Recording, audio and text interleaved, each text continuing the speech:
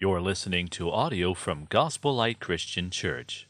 If you'd like to check out more of our resources or support our ministry, please visit gospellight.sg. We are coming now to the last sermon in the book of 2 Corinthians. This has been a long journey. We started in September 2022. So last year, it's about 8 or 9 months. And actually, this has been a journey even longer than that because we started 1 Corinthians in October 21. So this has been close to 2 years. I hope it has been helpful to you, and thank you for journeying together with me. We will be going to a New Testament book of Hosea in June. As mentioned, next week will be Pastor Chikin preaching. 2 weeks' time in June, we will be looking at Hosea. Quite an interesting ride. It's a minor prophet. Prophetic books are not easy, but I hope you will still come and learn together with us. All right? Now, today, let's look at 2 Corinthians chapter 13 and verses 5 to 14. I will first run through the verses very quickly, and then I'll get into the main applicatory point or theme I'd like us to consider. But let me start with this. Everybody is familiar with Superman, and of course, Batman, and Spider-Man. But you know, for the Chinese people, what do we have? We have IP man. Now, of course, it's not IP man as in intellectual property man, but this is a Cantonese name in English transliteration. It's Ip Man. Ye Wen Ip Man in Cantonese. Now, when I was growing up, I liked Kung Fu shows, but I'm not very familiar with Ip Man. Never really quite heard of him. But I think he became very famous, or this character became very famous in recent years because of a movie franchise. Another reason why he's very famous is, as what is seen in this poster here, he's the mentor or the sifu of Bruce Lee. Now, everybody knows Bruce Lee. So the assumption is if Bruce Lee is the real deal, then Ip Man, his sifu, must also be the real deal. His claim to fame is his disciple, Bruce Lee.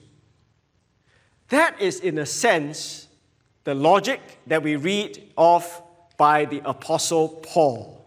Paul, the writer of Corinthians, this letter to the people in ancient Corinth, has had to defend himself. People are asking, hey, Paul, who are you? Are you sure you're really the apostle? Are you really the real deal? And Paul's argument is saying, if you guys are the real deal, I am the real deal, since I am the one who led you to faith in Jesus Christ. If your life has been changed, if people can see Christ in you, then that confirms I am a genuine messenger from God.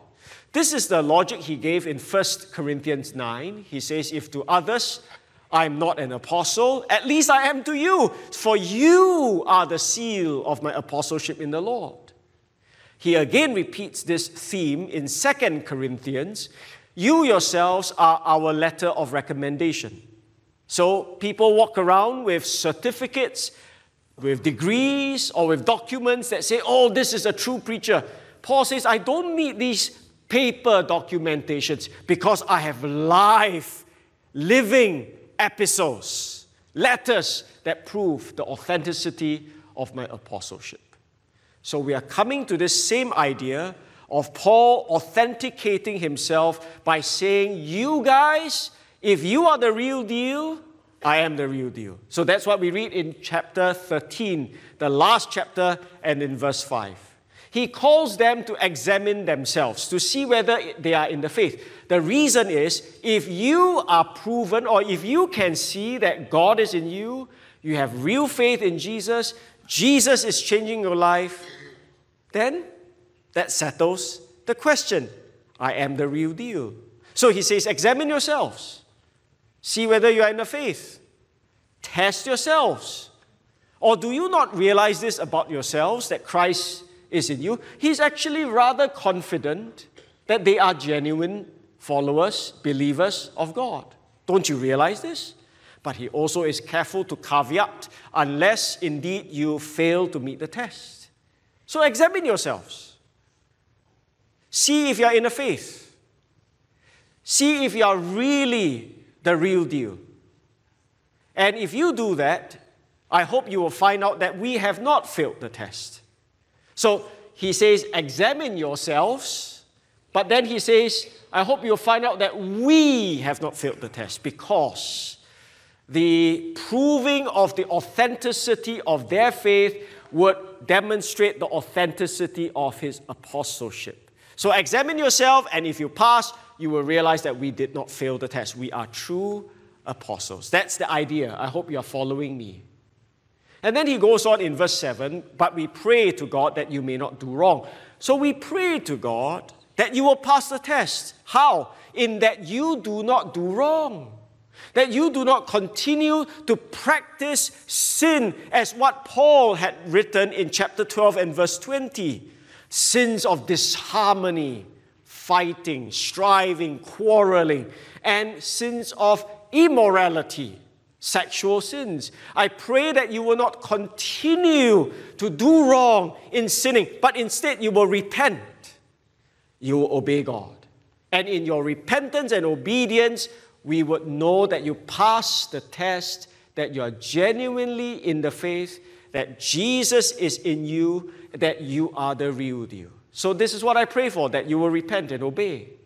But I pray this not so that when you repent and obey, people see that you're the real deal and know that I'm the real deal, because that's not what I'm praying for. I'm not praying that I or we may appear to have met the test. Our priority is not the guarding or protecting of our own reputation. But we pray that you will do no wrong so that you may do what is right. That's all. We just want you to obey. We just want you to do right by God. It's not so much for our reputation, even though it may seem that we have failed. What do you mean failed? Oh, Paul, he skipped some steps, I think, in writing this, but I think the logic works something like this. You, Corinthians, have always been accusing me that I'm a paper tiger, that I have a lot of bark but no bite. I always threaten you that I will discipline you, but you say I never discipline you. So in this case, if right now you should repent, then I will not need to discipline you. And I would appear to have failed, or I would appear to be weak in that I'm not able to exercise apostolic authority in discipline. But Paul says that's fine. I still pray that you will not continue living in sin, not so to protect my reputation, but that you may do right. And if you do right, then I do not have the opportunity to discipline you. And you may think that I'm weak or I failed, but that's okay. Because I'm for you. I'm not here trying to prove anything to anyone. That's not my priority. So, for we cannot do anything against the truth, but only for the truth. If you're walking in the truth, then there's nothing we can do against you. We are for the truth, not against the truth. For we are glad when we are weak. We are glad even if it means we look weak. We look like we are not able to exercise discipline. I'm glad that I do not need to exercise discipline, look weak, and you are strong, in the sense that you do not get to be humbled in discipline. It's fine by us. Perfectly okay. Because your restoration, your soundness, your health, spiritually speaking, is our priority. Is what we pray for. So, if you are naughty, unrepentant, and we have to discipline you, then it will prove that we have the guts and the authority to do so. But I'd rather that you repent and you will not be humbled in discipline, even if it means people would still continue to say we are like paper tigers. Verse 10, for this reason I write these things while I am away from you. I'm not here with you yet, but I write these things so that when I come, I hope I don't have to discipline you. That's all. Because the authority given to me as an apostle is not to show off that I'm severe in discipline, but the authority given to me is so that at the end of the day, you guys are built up in the faith. So with these verses, Paul, in a sense, has concluded the main content of 2 Corinthians. These verses have highlighted two major issues: Paul's defense of his apostolic authority, and Paul looking to deal with sin in the local church. And he ties the two together. My apostolic authority is very much reflected in your obedience. And I need to deal with sin, but I really hope I do not have to. If you should repent, then I do not have to do so. So he concludes now with some final words. Verse 11, finally, brothers, rejoice, aim for restoration, comfort one another, agree with one another, live in peace. So obviously, the Corinthians have a lot of problems. They have quarrels, fights. So he says, please, settle. Please don't continue like this, in essence. He says, greet one another with a holy kiss. I have a whole sermon on this in Romans. So if you want to find out what that is, please check it out. You ask, why Gospel Light never greet one another with a holy kiss?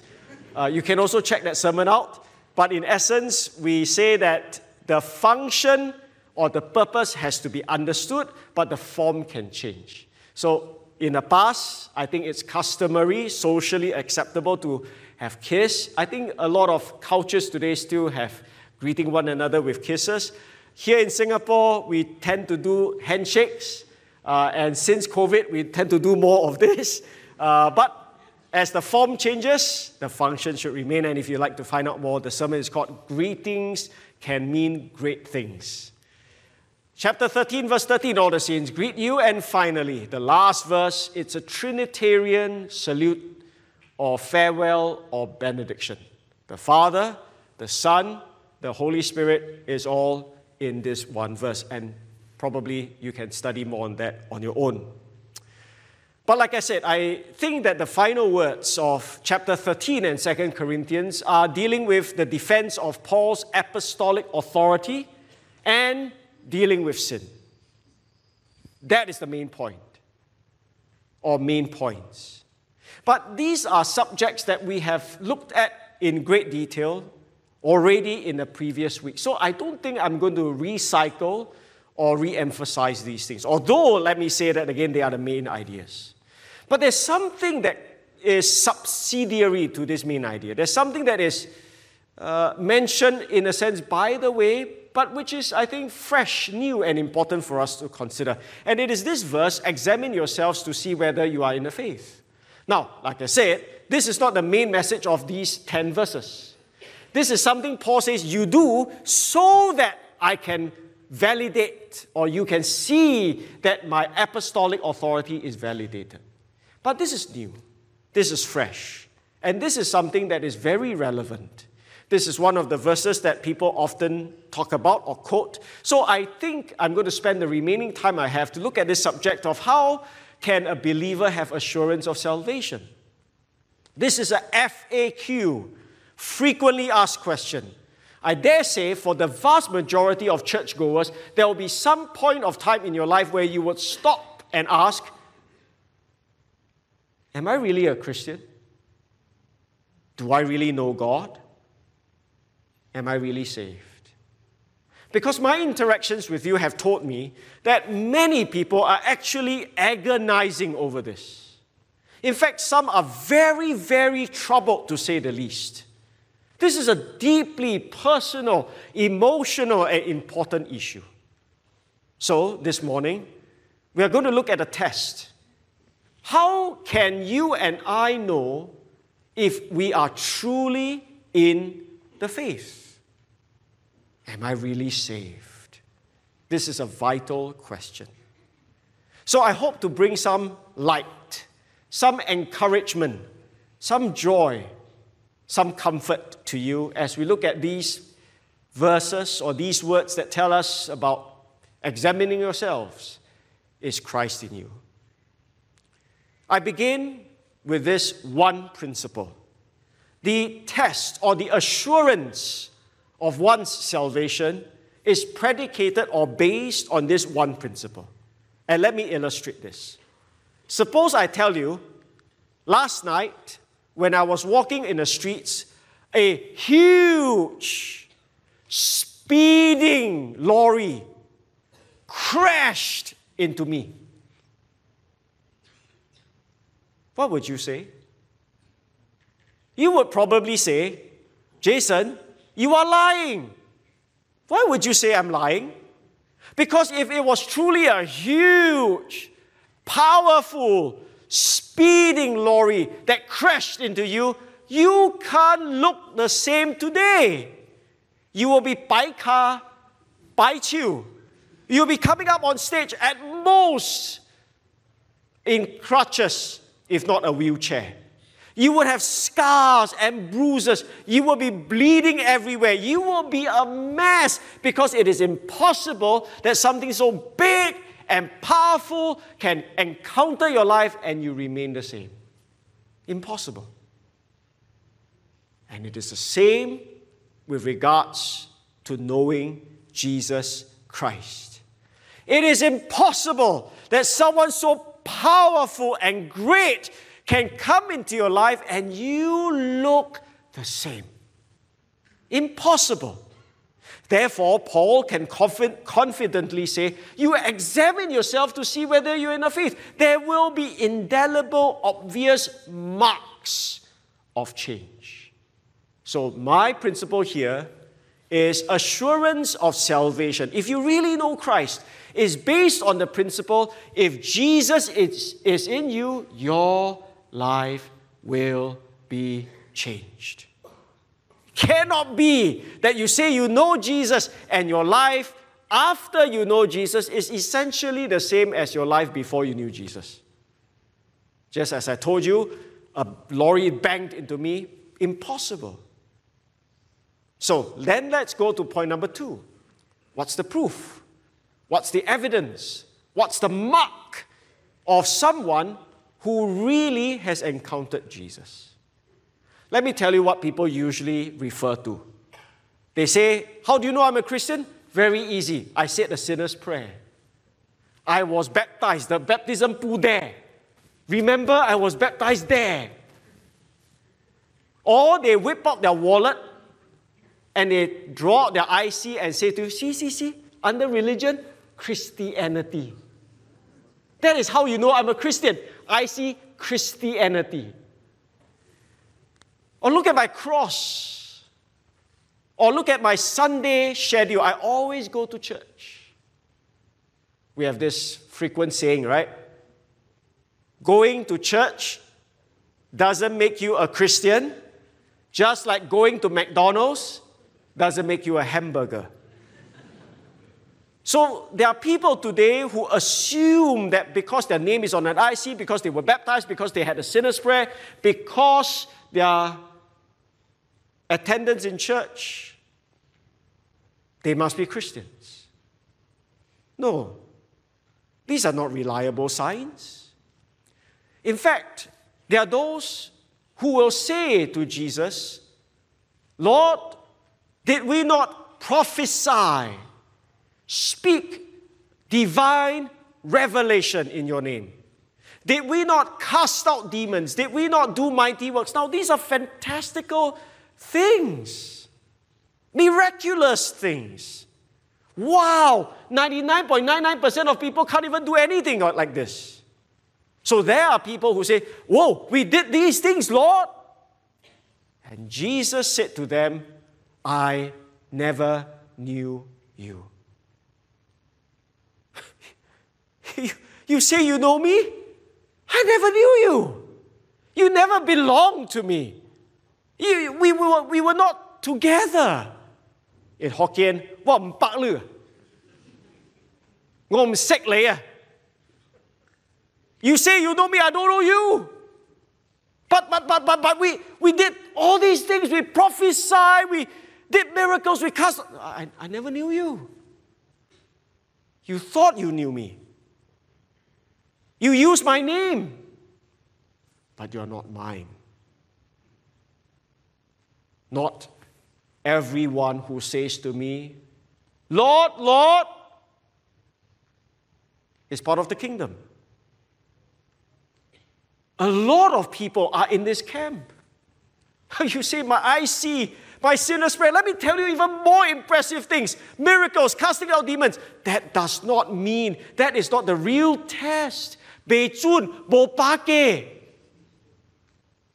So you say, then what is the Jun or acid test, the gold standard to tell if I truly belong to Christ, if I can truly enter the kingdom? Oh, you don't have to guess. Jesus makes it clear. He didn't hatch around. He went straight to the point. He says, only the one who does the will of my Father who is in heaven. The evidence, the mark, the change of a man who really knows God is that he does the will of the Father. In other words, obedience. The mark that Christ is in your life is that you obey God like Jesus did. Like Jesus always does. That's the mark. The flip side is also true. Jesus said to these people who cast out demons, prophesy, and do miracles, well, you know what's the problem with them? They were workers of lawlessness. Oh, don't be mistaken. Miracles are supernatural, but the source of that power can be from God or even from Satan. These are found throughout the scriptures. So the test is not in supernatural performances, but whether you obey or whether you live a lawless, sinful life. The Apostle Paul said this to Titus. They profess to know God. There are people who claim to know God, but they deny Him by their works. Their works are detestable. They are detestable. They are disobedient.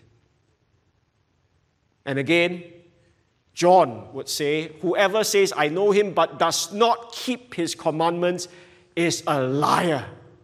No matter what they profess, no matter how they claim, and no matter how they pray so fervently, at least to human eyes, they are liars. They do not know God because they do not obey God. They do not keep His commandments. Now let me be very clear. The Bible is not saying that you do these things or you obey these things to earn your salvation. No. But the Bible is saying that you do these things, you obey as the evidence of salvation. That's what Paul is talking about in 2 Corinthians 13. Examine yourself to see whether you are in the faith. How to examine? That's what? Whether you will do wrong in continuing to live in sin, or you will repent and obey. Because if you should repent and obey, you prove yourself to be the real deal. And if you don't, it just shows Christ was not in you, was never in you. The Apostle Paul knew the Corinthians. He earlier said that, don't you know that these sexually immoral, idolaters, adulterers, and so on and so forth, these swindlers, they will not inherit the kingdom of God. But such were some of you. But now you're cleansed. You're justified. You're forgiven. You are changed. From people who do works of lawlessness, now you are people who obey God. So, please do not keep on sinning. Repent, obey, do right. Now, does it mean that the Corinthians were perfect? Of course not. We read 1 Corinthians, 2 Corinthians, we see that even though they were changed from such a lifestyle, they still struggle with sin. So we are not saying here that the change that we need to see in a Christian is that he will be perfect and sinless. No. We're not saying that you will be sinless, but we are saying you will sin less. Can I say that again? It's not that you'll be sinless, but you will sin less. The gap in between, very important. We are not talking about perfection here. We are talking about progression here. Someone illustrated this well. You know, the Christian life is ups and downs. It's not up all the way. Sometimes you go up in obedience. Sometimes you fall in disobedience.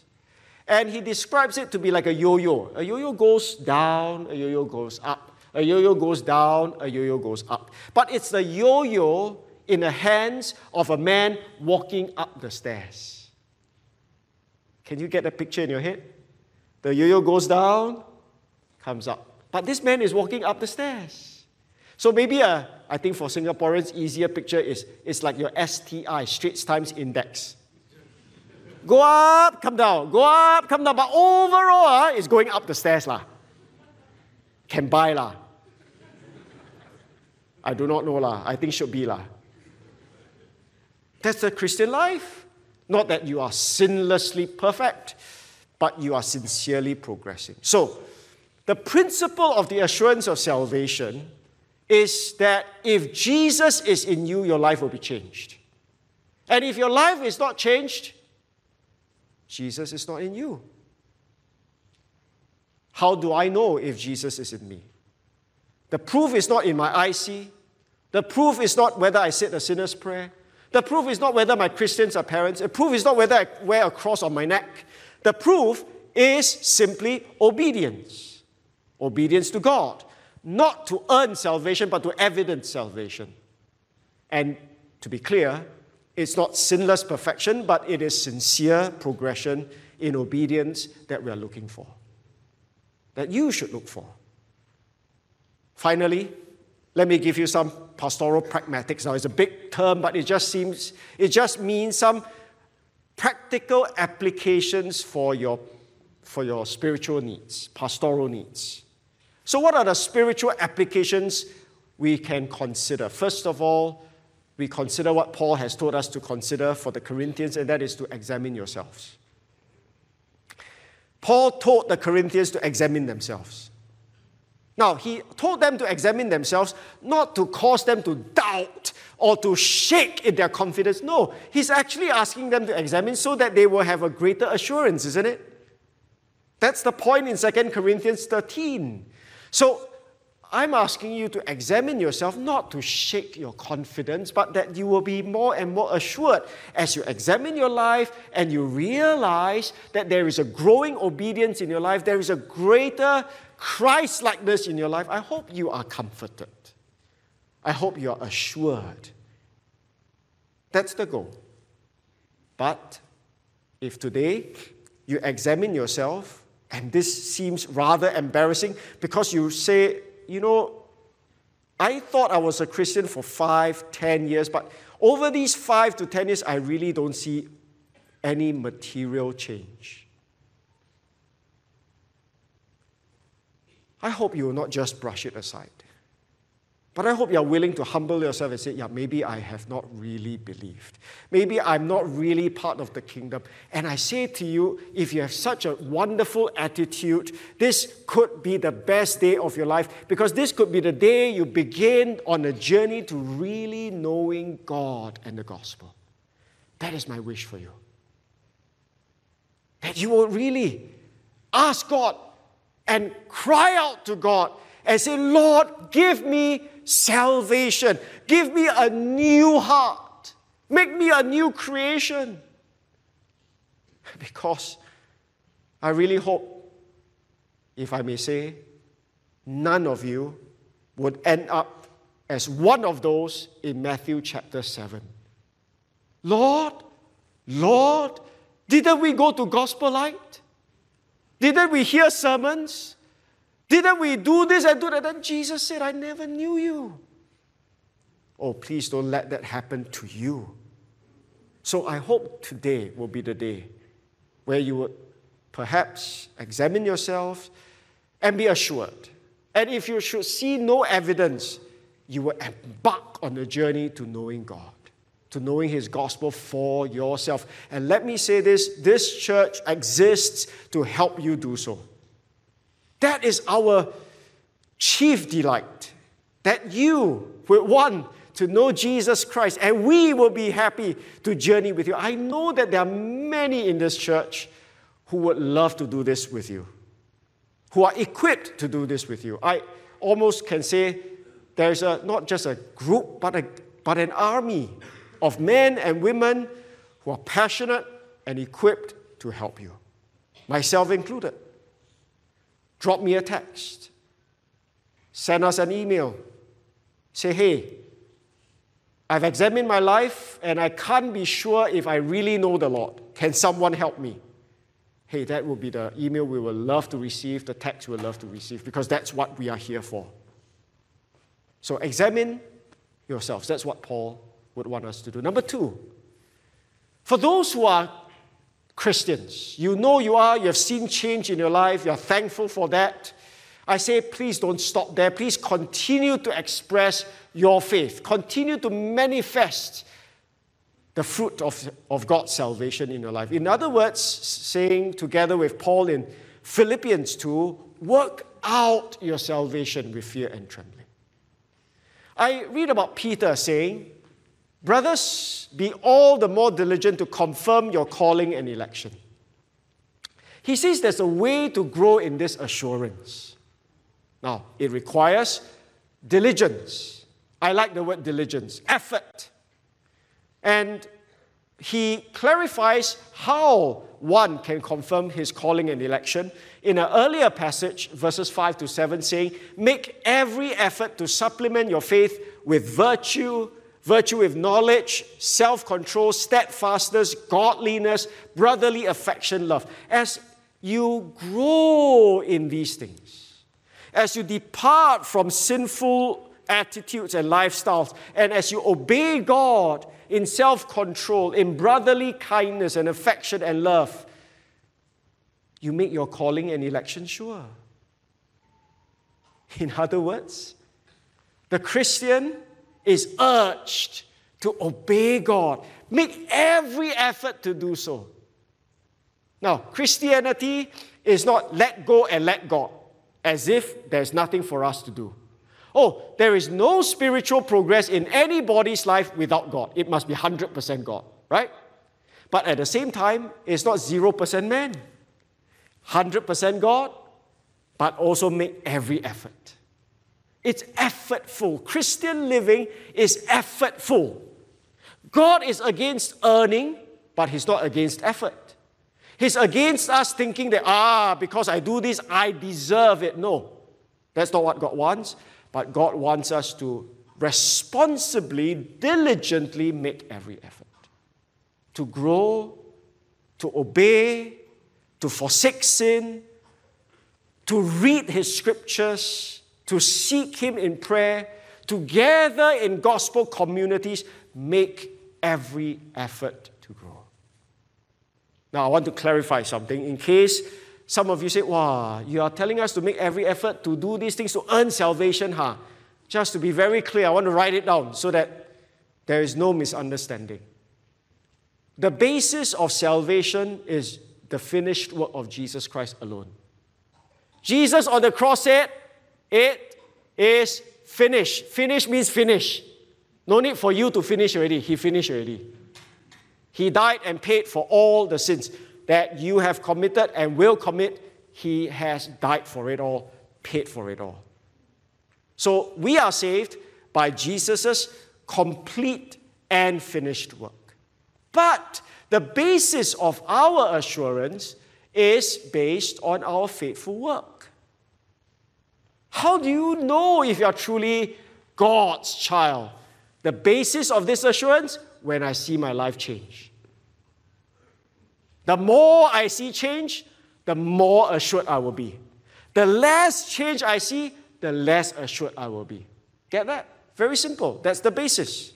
So what I'm saying is, the more we walk with Him, the more we are assured. But I am not saying the more we walk with Him, the more we are saved. No, salvation is done. Complete. Finished. This is about assurance of salvation. Another book that may be very helpful for you to consider is 1 John. 1 John is written, and a purpose statement is given here. I write these things to you who believe in the name of the Son of God, that you may know that you have eternal life. So John is addressing the issue of assurance. How do you know that you have eternal life? That's what he has been writing in 1 John. And so let me just cherry pick some of the verses. If you know that He's righteous, God is righteous, you may be sure that everyone who practices righteousness has been born of Him. How do you know? You practice righteousness. That's your regular habit of life. Not sinlessly perfect, like a yo-yo, but a yo-yo of someone walking up the stairs. You are growing in this practice of righteousness. And then he says in chapter 3, verse 9, no one born of God makes a practice of sinning because God lives in him. Makes sense. Chapter 3, verse 14, you do not hate your brothers, but you love the brothers. You obey God in loving your brethren. So, my urge to Christians here is, be thankful for the marks of grace in your life. But don't stop there, please. Continue to work out your salvation. Work at obeying God, growing in the virtues, growing in Christ-likeness, loving the brethren, doing the works of the law. That's what expressing your faith will look like, and that's the key to growing in assurance. Finally, I want to say a word about evangelism.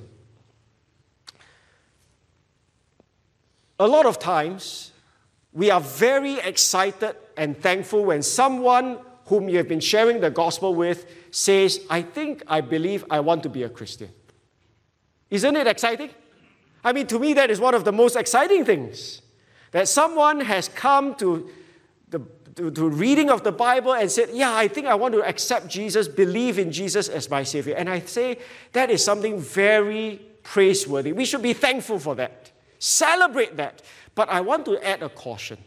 Whilst we may celebrate someone's desire to receive Christ, we must be careful not to pronounce that person already saved, just as it is. But to just tarik a bit, tarik, tarik means hold back a bit. Celebrate that profession, but don't be too quick to pronounce, you definitely are saved. Because usually what people do is, you want to believe, very good. You understand all that I said? Yeah, I understand. Actually, you also don't understand, also don't want to say I don't understand, but yeah, I understand. Are you very sincere in saying you want to believe? Yeah, I'm very sincere. Why you doubt me? Okay, if you believe, you understand, you're sincere, okay, you're a Christian. Let's say a prayer. Lord, blah, blah, blah, blah, blah, blah, blah. You know, after the prayer, you say to the person, you have just said the sinner's prayer. God heard your prayer. He saves you. You are now a Christian. Write down your name in this Bible. I believe Jesus, dated 21st May 2023. Right already? Okay, very good. Next time, if you have any doubt about your salvation, just open to the front of your Bible, believe Jesus 21st May 2023, and never doubt it anymore. Wow. Very confident, huh? Well, for some people, it may be true. For some people, they really believe, then hallelujah, praise God. But how you know if everybody really understands and believes? I'm reminded of Matthew chapter 7. Not everyone who says to me, Lord, Lord, will enter the kingdom, no. What if they are part of that and we have not sufficiently understood nor walked with the person to know enough, and we kind of falsely assured his salvation and told that person never to doubt or question that anymore? That is actually quite dangerous. Think about your kids. Think about the children in Sunday school. Do you want to believe in Jesus? Yeah, teacher, I want. Why? Because later got lollipop. Did he or she believe in Jesus or for the lollipop? Jialat, no. And then we say to the child, John, you're already saved. Tell your mommy, tell your daddy, don't doubt your salvation anymore. Maybe John is saved, that's fine. But maybe Peter is not. Maybe Michael is not. Maybe Mark is not. How? We could have done great spiritual harm if we are not careful. Let's not talk about children, let's talk about church service. There's something called altar call. You heard before? It's not a term found in the Bible anywhere, but it has been popularized. It's called altar call, and essentially it's the preacher giving an invitation to the people at the end of a service to receive Jesus into their lives. I'm not against that as a concept in general, but there are dangers associated with it, and we must be mindful. So what happens is generally they preach a sermon, and after that they say, those who want to believe in Jesus, raise your hands or walk the aisle. Raising the hands, walking the aisle is also not a problem for me. It's just a way to indicate, to let people know. But the danger comes when the people raise their hands, walk the aisle, they come to the front, and the preacher prays, Lord, we thank you for all these who are your sheep. They believe in your Son. We thank you for salvation. Hallelujah. And then everybody here thinks, oh, because the pastor prayed for me, and because I responded, I said a prayer, I must be saved lah. And nobody really knows or speaks with them or asks them questions if they really understand the gospel. Now, I know you don't like to hear all these things because it seems like a lot of problem. Cannot. You tell me cannot, then do what? Actually, I list all these problems, not that I want to be problem-focused, I want to be solution-focused. And I just want to say there's one solution to it all. Again, I'm not saying it's wrong to ask for a decision. I'm not saying it's wrong to celebrate someone's decision. I'm not saying it's wrong to pray. I'm not saying it's wrong for people to indicate. I'm not saying these things are wrong. I'm just saying there needs to be something else added to all that. What is that something else that needs to be added to all that? Very simple. I used to be a medical doctor.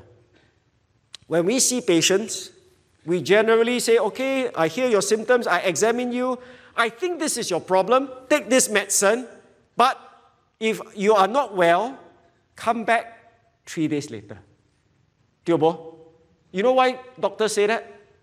Because we want to earn more money. The longer we can get you to come back, the better it is for us. But jokes aside, we say that because even with the best of skills and knowledge, we can never be 100% sure that the diagnosis is exactly what we think it is. Suppose one day you patotia, stomach ache, you go to see the doctor. The doctor says, I look at you, okay lah, probably you eat something wrong, dirty food lah. Gastroenteritis, well, big name, but actually it's just food poisoning. I prescribe some medicine, you take lah. And I tell you, I'm 100% sure it's gastroenteritis lah. You just write down, gastroenteritis, okay? Tell your boss, gastroenteritis.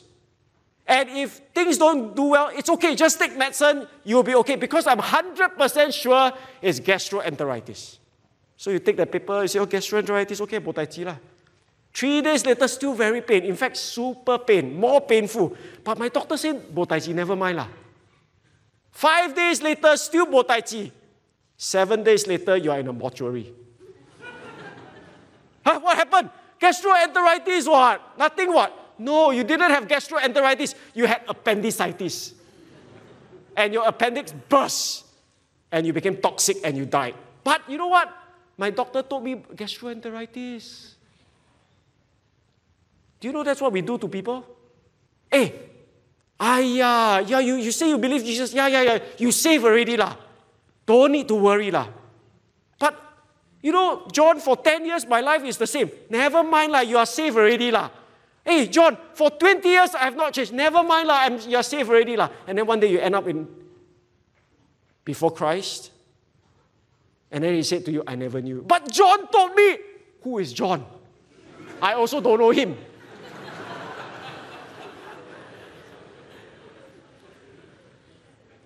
You know the tragedy of it all? That's what it is. So what is the solution? Solution is like a doctor. I tell you, it's likely gastroenteritis, but if you're not well, please come back. I want to follow up. I want to see how your condition has changed. So when we share the gospel, celebrate someone's decision or desire to believe. But please what? Follow up. Hey, John, so glad you receive or you want to receive Christ. Shall we meet again next week? Let's continue reading the Bible. You know why? At the end of the day, Jesus didn't tell you, go and evangelize. What did he say? Go and make disciples. And what's a disciple? Teaching them to observe all things whatsoever I've commanded you. Why stop there? Why stop there? Why stop at someone say, I believe, and then you abandon him? Wow, like project over. No, this child is born. Please take care of him till he grows to maturity. That's the ideal. So the key to evangelism is patience and follow-up. That's all. When the Sunday school kid says, I want to believe in Jesus, don't say, you gay one, you fake one. You just want lollipop, right? No, don't say that lah. Just say, hey, John, I'm so glad you want to believe. Hey, let's study the Bible together. And you watch his life. See whether he has a love for Scripture, whether he loves God, whether he wants to obey and he actually obeys. That's how you see. People come up stage, wow, feel good at the preacher. Wow, my statistics very good, my power, my preaching very power. Please, the key thing is watch the way their lives will change in the days to come and have people journey with them. That's the important part. So I think that's really important. The old preachers, they understand that. During the Great Awakening, George Whitefield, John Wesley were famous names where God used to preach to thousands and tens of thousands, and oftentimes many people would profess faith. But you know what they say when people come to them and say, hey, I heard the gospel from you and I'm now a believer. You know what they say? They say to them, very good, but come and tell me 6 months later how your life is. I think they understand something a lot of us don't. Am I saying it's wrong to pray and to celebrate someone's profession? No. Am I saying it's wrong to invite someone to believe in Jesus? No. It's fine, but just don't stop there. Follow up. I had the privilege of journeying with some of you in this congregation in the gospel for various periods of time. Some for weeks, some for months, some for years. And I don't think at any point of time I have said to you, you are already saved, don't doubt, move on. But I hope kept pointing you to the gospel, pointing you to the scriptures, hoping that if you are not saved, you would one day be saved, and if you're already saved, you will know more of His word and grow in Him. I think that's what the scriptures command us to do. We don't have to be the ones to pronounce someone saved. We tell them how to be saved. We tell them what are the signs of a person who is saved. And I think God will be the one who will reveal through their life if they are saved. It is impossible to encounter Jesus and your life remains the same. Impossible. Examine yourself to see if you are in the faith. I hope this is a practical take on a simple, fundamental, but super misunderstood theology in the gospel. May this mark the end of our journey through 2 Corinthians. Let's bow for a word of prayer.